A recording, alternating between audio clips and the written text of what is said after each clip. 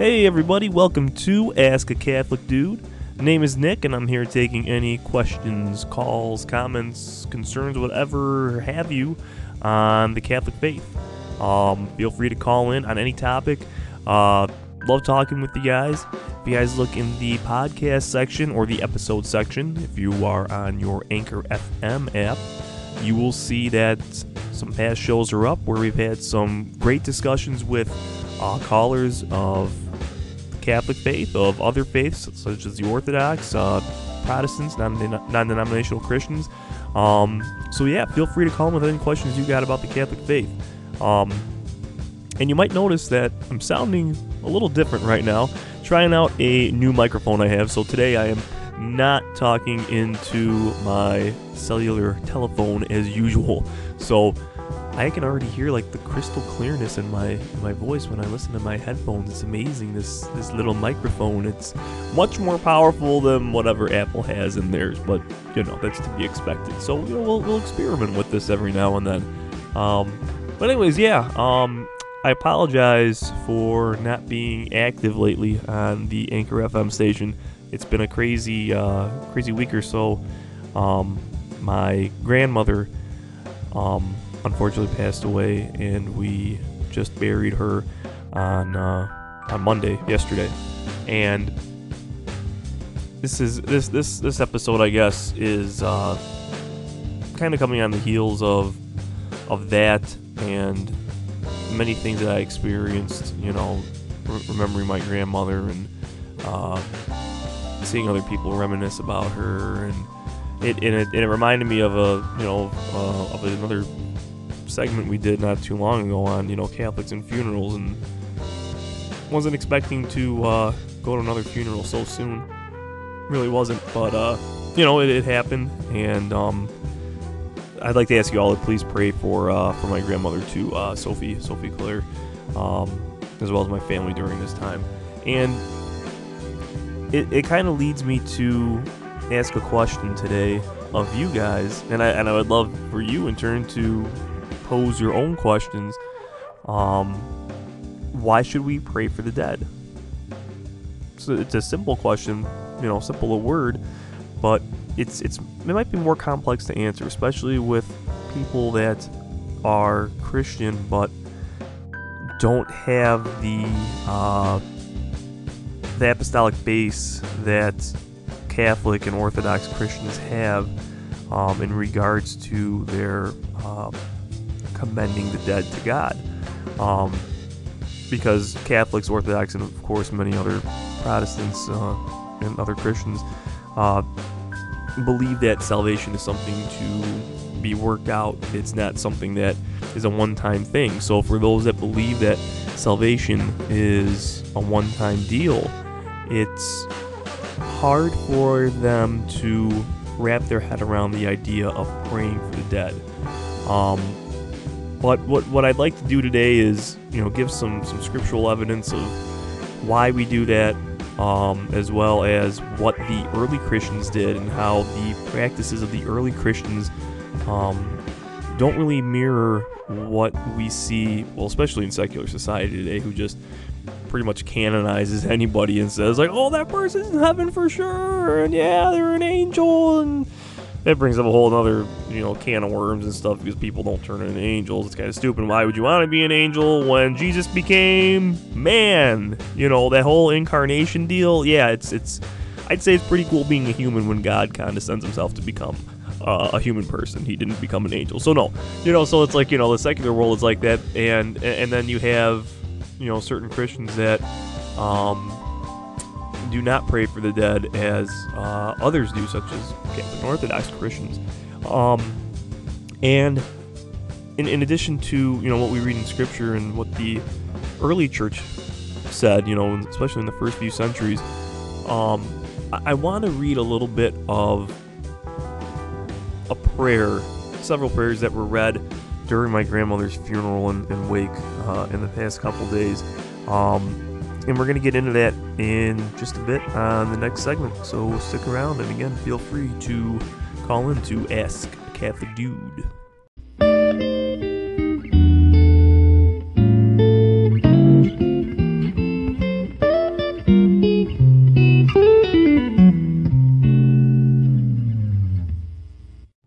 So I've talked about on here how I kind of grew up with the best of both worlds as far as Catholicism goes. My maternal grandmother, Sophie Claire, was baptized Ukrainian Catholic, and pretty much all the other sides of my family were Latin Catholic, were Roman Catholic. So I got to experience the fullness of the Catholic faith. I got to breathe with both lungs of the church, east and west, as Pope St. John Paul II puts it. So I have two relatives that are priests in the Catholic Church, and they're both of the Ukrainian rite, or the Byzantine rite of the Ukrainian Greek Catholic Church. One of them is my grandmother's nephew, and the other is his son. And his son, Father Alex, was able to come out. He came out from out east, and it was really great to see him. He's a great guy, young guy too. He's only in his early 40s, and he is just such a great witness for the faith.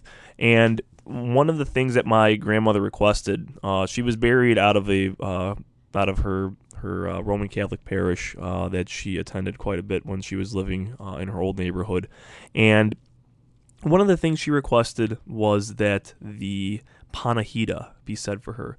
The Panahida is one of the rites of one of the funeral rites of the Byzantine rite of the Catholic Church, and it's a beautiful synthesis of it's a really great ritual where we see the awesome judgment of God and the resurrection to life eternal just juxtaposed upon each other, and the reality of judgment after death. It urges us to a confident prayer for the departed soul. While the vision of immortality soothes our sorrow at the time of death, because that's what the early Christians pushed. That we could become immortal. That's what Jesus told us. Jesus told us that, we would be risen up like him. And that's what all of the church fathers taught. St. Athanasius of Alexandria wrote that God became human,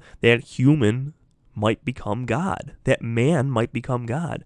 Not in the sense that, we become, almighty, but we share ever more fully in his nature. That's what is referred to as divinization, is becoming perfect so that we can enter heaven. St. Irenaeus of Lyons, living, right in the right towards the end of in the 2nd century. Because remember, he was the disciple of St. Polycarp, who was in turn the disciple of St. John the Apostle. So St. Irenaeus said this. He said that Jesus Christ would become the Son of Man for this purpose, that a human being also might become the Son of God. Our Lord Jesus Christ did, through his transcendent love, become what we are, that he might bring us to be even what he is himself. And I just couldn't help thinking, what a wonderful thing, awaits my grandmother and awaits us too, because this is the hope we have to live for. This is the hope of the resurrection. And it's just, I'm so thankful. And it was really nice hearing this Panahida for the first time. And Father Alex just, he did it beautifully. There was a little of it happened at the wake, and then did a little more in church at the end of Mass, and then again at the graveside. And see, in the early days of Christianity, funeral services, it was like an all-night deal. I mean, the prayer vigil went from nighttime until dawn, until evening, until dawn, with the celebration of the Mass, of the Divine Liturgy, happening with the burial of the deceased. But now we only see a much smaller segment of that now. And Panahida, it's spelled Panachida. Panahida is literally translated from the Greek as an all-night service. So we kind of get a truncated version, I guess, nowadays. But it's still beautiful nonetheless. And I'm going to read just a little bit from that to show you guys how the Catholic Church's teaching on purgatory is beautifully interwoven in here without explicitly saying the word purgatory. So here are just a few of the prayers that are read at many Catholic as well as Orthodox Christian funerals around the world, even today. And like I said, this gives a reason why Christians not only do, but why they ought to pray for the dead. So here's from this part of the prayer is from the Litany of the Deceased. The priest says, "Have mercy on us, O God, according to your great mercy. We pray you, hear us and have mercy." And the people say 3 times, "Lord, have mercy." And the deacon continues, or the priest continues, "Let us pray for the repose of the soul of the departed servant of God, and that her every transgression, committed deliberately or through human frailty, be forgiven her." And we say, "Lord, have mercy" again. We also pray that the Lord God commit her soul to the place where the righteous repose. Lord, have mercy. For the mercy of God, for the kingdom of heaven, and for the remission of her sins, let us beseech Christ, the immortal King and our God. And we say, "Grant this, O Lord." And then the priest comes up, if he isn't already being assisted by a deacon. The priest says this, and I thought this was very beautiful. This was said several times throughout, at the wake, at the church, and at the burial. He says this beautiful prayer, "O God of spirits and all flesh, who have trampled death and overthrown the devil and granted life to your world, now, O Lord, grant rest to the soul of your departed servant in a place of light, a place of green pasture, a place of refreshment where all pain, sorrow, and sighing have fled away. As a good God who loves mankind, forgive every sin committed by her, in word or deed or thought, for there is no man who lives and does not sin. For you alone are without sin. Your righteousness is everlasting. Righteousness in your word is truth. For you are the resurrection and the life and the repose of your departed servant. O Christ our God, and to you we send up glory with your eternal Father and your all holy, good, and life-creating Spirit, now and ever and forever. Amen." And I think that it really is beautiful because it reminds us of the truths of our universe, that there is only one perfect, absolutely perfect man, and that is Jesus Christ. So all men sin, and that's sorrowful. That's sorrowful. But we see here that the priest is praying along with the people. We're interceding on behalf of the person that died, that every sin be blotted out, every sin be forgiven, so that they can enjoy that eternal rest. And after this, the priest reads this beautiful prayer called the Prayer of Absolution, and I'm gonna read this through here and see where this ties into the Catholic doctrine, the Catholic teaching, the Apostolic Christian teaching of purgatory, and why it's really, really good to remember the dead in our prayers. The priest says, "O merciful and most gracious Lord Jesus Christ our God, you became man for our sake and took upon yourself the sins of the whole world. You entrusted the keys of the heavenly kingdom to Peter, the first among the apostles, and to your other apostles. By your grace you deigned to grant them all power, that whatever they bind on earth be also bound in heaven, and whatever they loose on earth be also loosed in heaven. Because of your love for mankind, which is beyond expression, you have made us though unworthy, heirs to the power given to them, so that we also exercise the same power to bind and to loose the transgressions of your people. Therefore," and this is still the priest talking, this isn't me talking, I don't claim to have the power granted to ordained priests. But as the prayer continues, the priest says, "Therefore, by the power granted to your priests, we have pardoned and absolved your servant who has departed from us and has gone to you in the faith and in the hope of rising again, and in sorrow for her sins, which before death she repented and confessed. We now believe that she is pardoned and absolved by you in heaven. However, if due to human frailty she has not yet satisfied your justice, we know that she is restrained for a time from reposing among the saints and from beholding the light of your countenance and your glory. delivering her body to the grave and prostrating our whole being before your majesty, we humbly beseech you, O ruler of life and death, who gives life and takes it away, who consigns to the abyss and raises from it.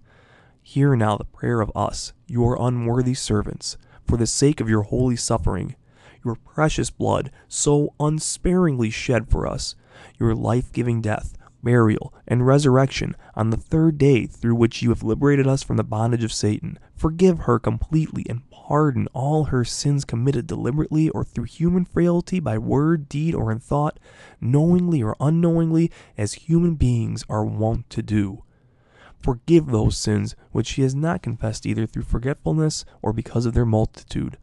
Absolve her from both the guilt and the punishment due to her sins, and give rest to her soul in a place of light, joy, and peace, where there is neither pain, sorrow, nor mourning.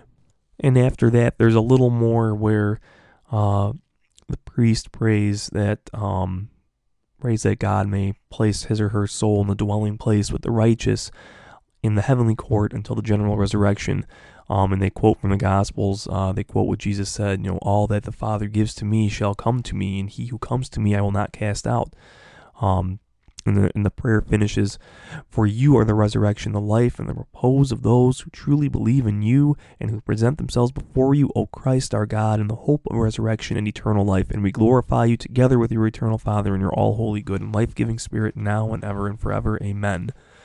And there's just so much to unpack in there, but I was in awe at the thoroughness of the prayer that my cousin, Father Alex, read for my Busha, for my grandmother. Busha is what we call her, as it's a Polish way of saying grandmother. And I was just like, wow, that's great that she's being prayed for, and everybody here is praying for her so that she can get past that and whatever stain is still on her before she can really enter into that full beatitude of heaven, before she can be fully divinized, as we alluded to before, like going off of what St. Athanasius and St. Irenaeus and some of the other early Christian saints said. So it's just, I was taken aback. I really was. And I was just like, this is great. She is going to be out of purgatory really fast, going to be able to be in heaven. And, and for those that really aren't too familiar with what the church teaches on purgatory, it says it right there when the priest prays, forgive him or her completely and pardon, all his sins, all his or her sins, and absolve him or her from both the guilt and the punishment due to their sins. What exactly is the distinction between the guilt and the punishment? Here's an analogy. So, say you're playing, you play baseball a lot, and you play, kind of near some people's houses and stuff, and you just so happen to be, behind your friend's house, and his dad, your friend's dad pretty good, and he says, listen, don't play over here during such and such a time. We don't want any baseballs coming through the window. Be careful. Watch where you're going. And, we go, yeah. And then, your buddies are like, oh, let's go play. Well, he just said not to. It's like, oh, it's okay. And you're up to bat. You hit a home run and you shatter the window. And, the guy comes out and he says, why did you do that? And then you feel bad. Like, you feel really bad when you break that window, right? After you crack that homer. You felt good when you cracked the homer, but not when you cracked the window. So you apologize to the man. You apologize and say, I'm really sorry for what I did. I should have listened to you. I shouldn't have done that. I'm sorry. And the man forgives you. He says, I forgive you, but you still have to pay the debt here. You have to pay to fix this broken window. So even though you've been forgiven, you have to do what's right. You have to make restitution for the wrong that you committed. And, it's not always as easy as saying you're sorry. And it also shows in good faith that, you know what, well, I value our friendship. You value the friendship with your friend's father or whoever this man is that lives across the street from you. So you gladly pay him back for the window because you know you did wrong. You know that you did. And this analogy is what we see with purgatory. The thing is, we can either be purified here on this earth, or sometimes there's so much that needs to be purified, so much that needs to be clean that it has to be finished in the afterlife.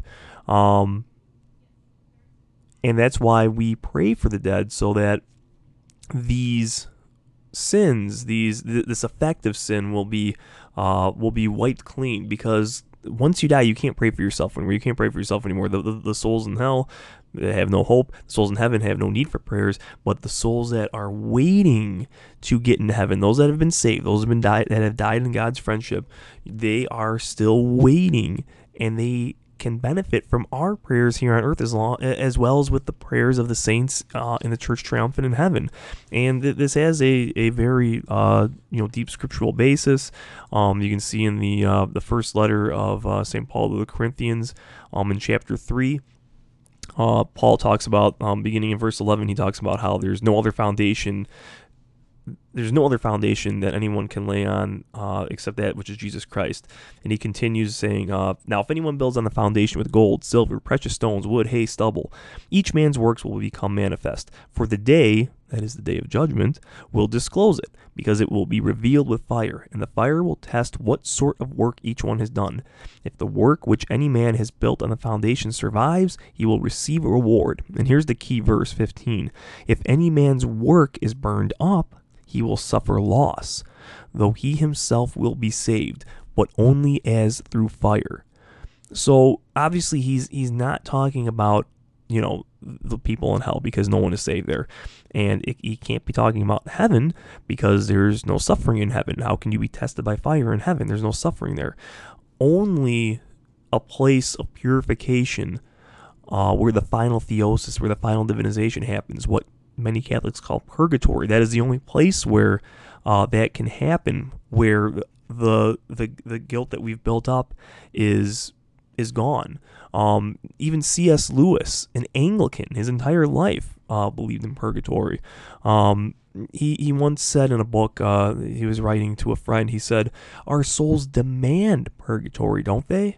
Would it not break the heart if God said to us, 'It is true, my son, that your breath smells and your rags drip with mud and slime, but we are charitable here, and no one will upbraid you with these things, nor draw away from you. Enter into the joy.' Should we not reply, 'With submission, sir, and if there is no objection, I'd rather be cleansed first. It may hurt, you know. Even so, sir, even so.'" And that is the beauty of what God wills for us. He takes away every human affection, every roadblock within us, and cleanses it so that we can enter heaven with him. Because remember what it says in the book of Revelation, in chapter 21, towards the end, they talk about getting into the gates of heaven, that they'll never be shut by day. But verse 27 reminds us, "Nothing unclean shall enter it, nor anyone who practices abomination or falsehood, but only those who are written in the Lamb's book of life. Nothing unclean shall enter it." Well, if we still have debts, on our soul, if we still have debts, things that need to be cleaned, then these human affections, of pride and jealousy and lust and sloth, that need to be purged, they need to be gone before we can get into heaven, because nothing unclean can enter that. All those things are unclean. And so it's a great thing to pray for those, because we can't judge. This is where it's true. Don't judge, because only God can judge where someone's eternal destination is. And I have one last analogy I'd like to give. This will bring us full circle as to why we pray for the dead. Now that we know what purgatory is, what this final purification, this final theosis, this final divinization is.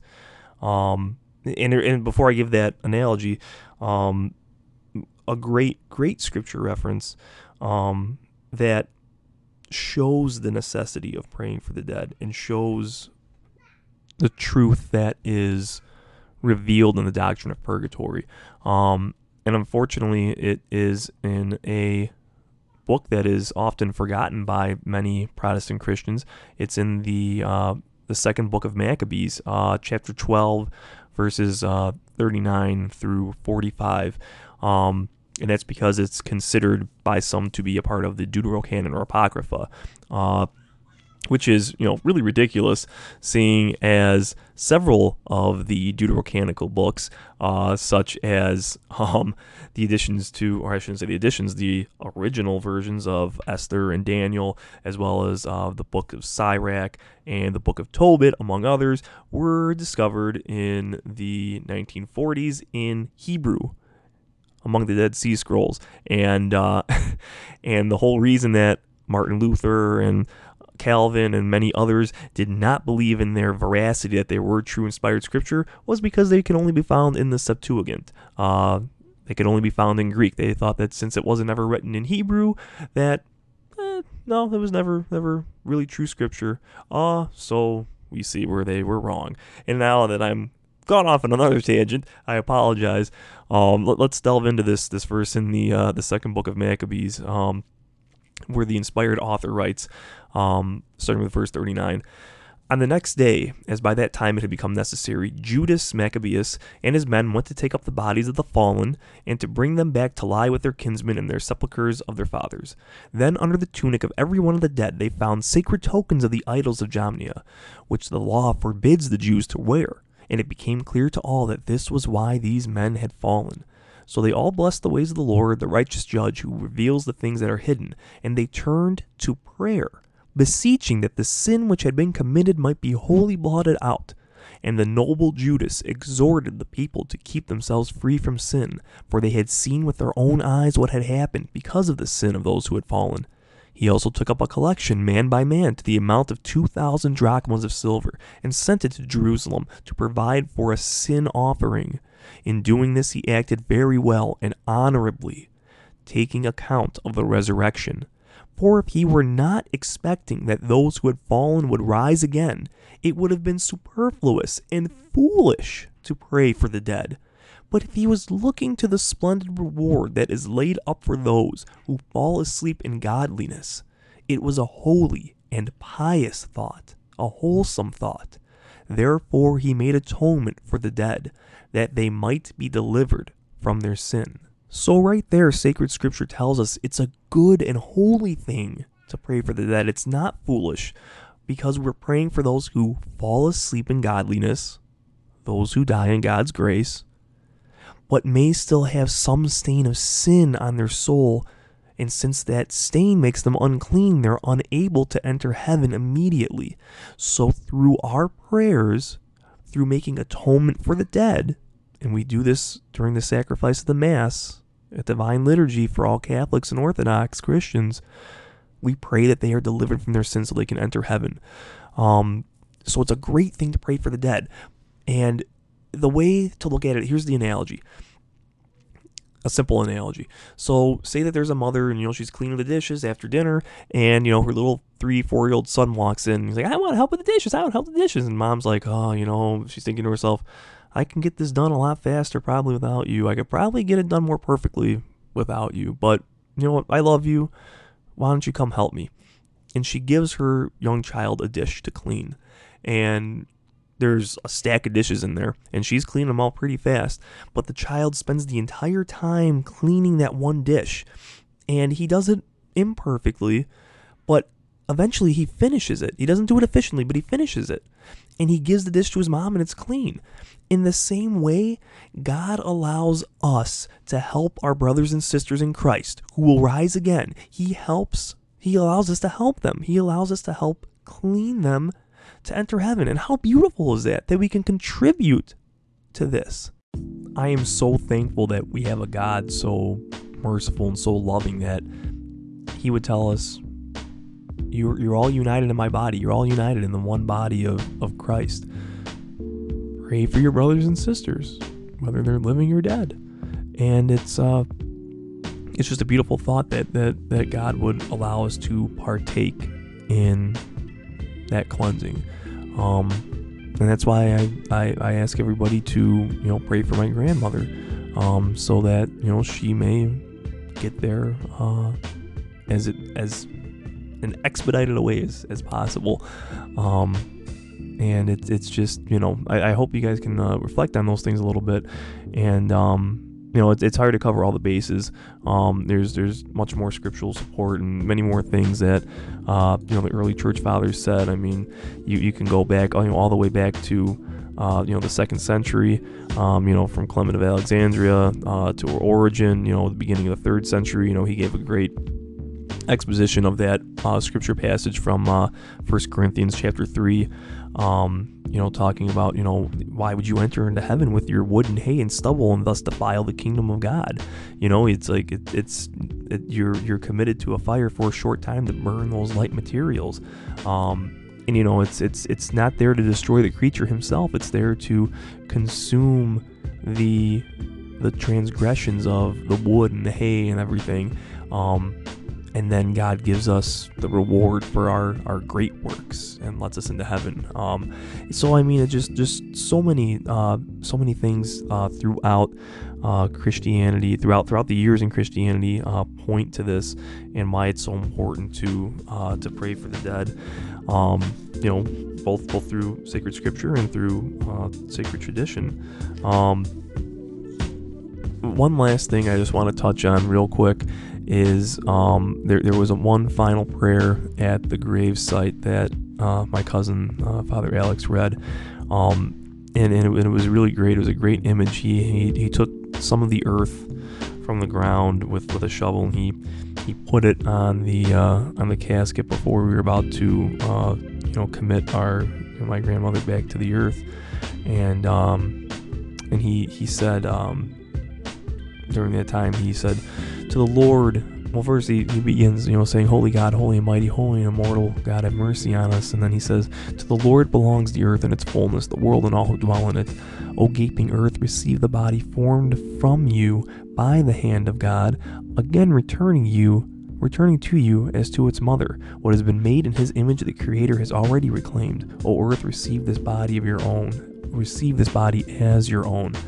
And he dumps the remaining incense in the censer onto the casket, onto the earth, and then with holy water, the priest prays, this grave is being sealed until the second coming of Christ, in the name of the Father and the Son and the Holy Spirit. Amen. And blessed repose grant, O Lord, eternal rest to the soul of your departed servant, and may he or she, may his or her memory be eternal. And we sang that so many times, eternal memory, blessed repose, and eternal memory, because we hope, we have that hope that we will see her, that confident hope that we will see her again in heaven, in eternal life. And it's just a great thing to think about. When he sealed the casket, it's like it won't be opened again. It won't be opened again until the second coming, when our bodies are reunited with our souls at the resurrection. It was just beautiful imagery, beautiful prayers, and it made me pray for my grandmother and all my deceased loved ones even more, because now I can see through that funeral rite, through that panihida, I can see how the Christians, since the earliest of days, since the apostolic days, since even before Christianity, with Judas Maccabeus, how praying for the dead is a holy and pious thing, and something we need to do, since, as I mentioned before, we aren't God. We can't judge people's souls. That's up to God. We can't just say, oh, this person's in heaven, or that person was really bad, he's going to hell. No, you can't say that. You don't know. And so we commend them to God, and we pray for their salvation, that they're in heaven. So thank you for listening, everybody. Feel free to call in with any questions on the topic or anything else, and we'll chat again soon. Take it easy. Thanks for listening to Ask a Catholic Dude on Anchor FM.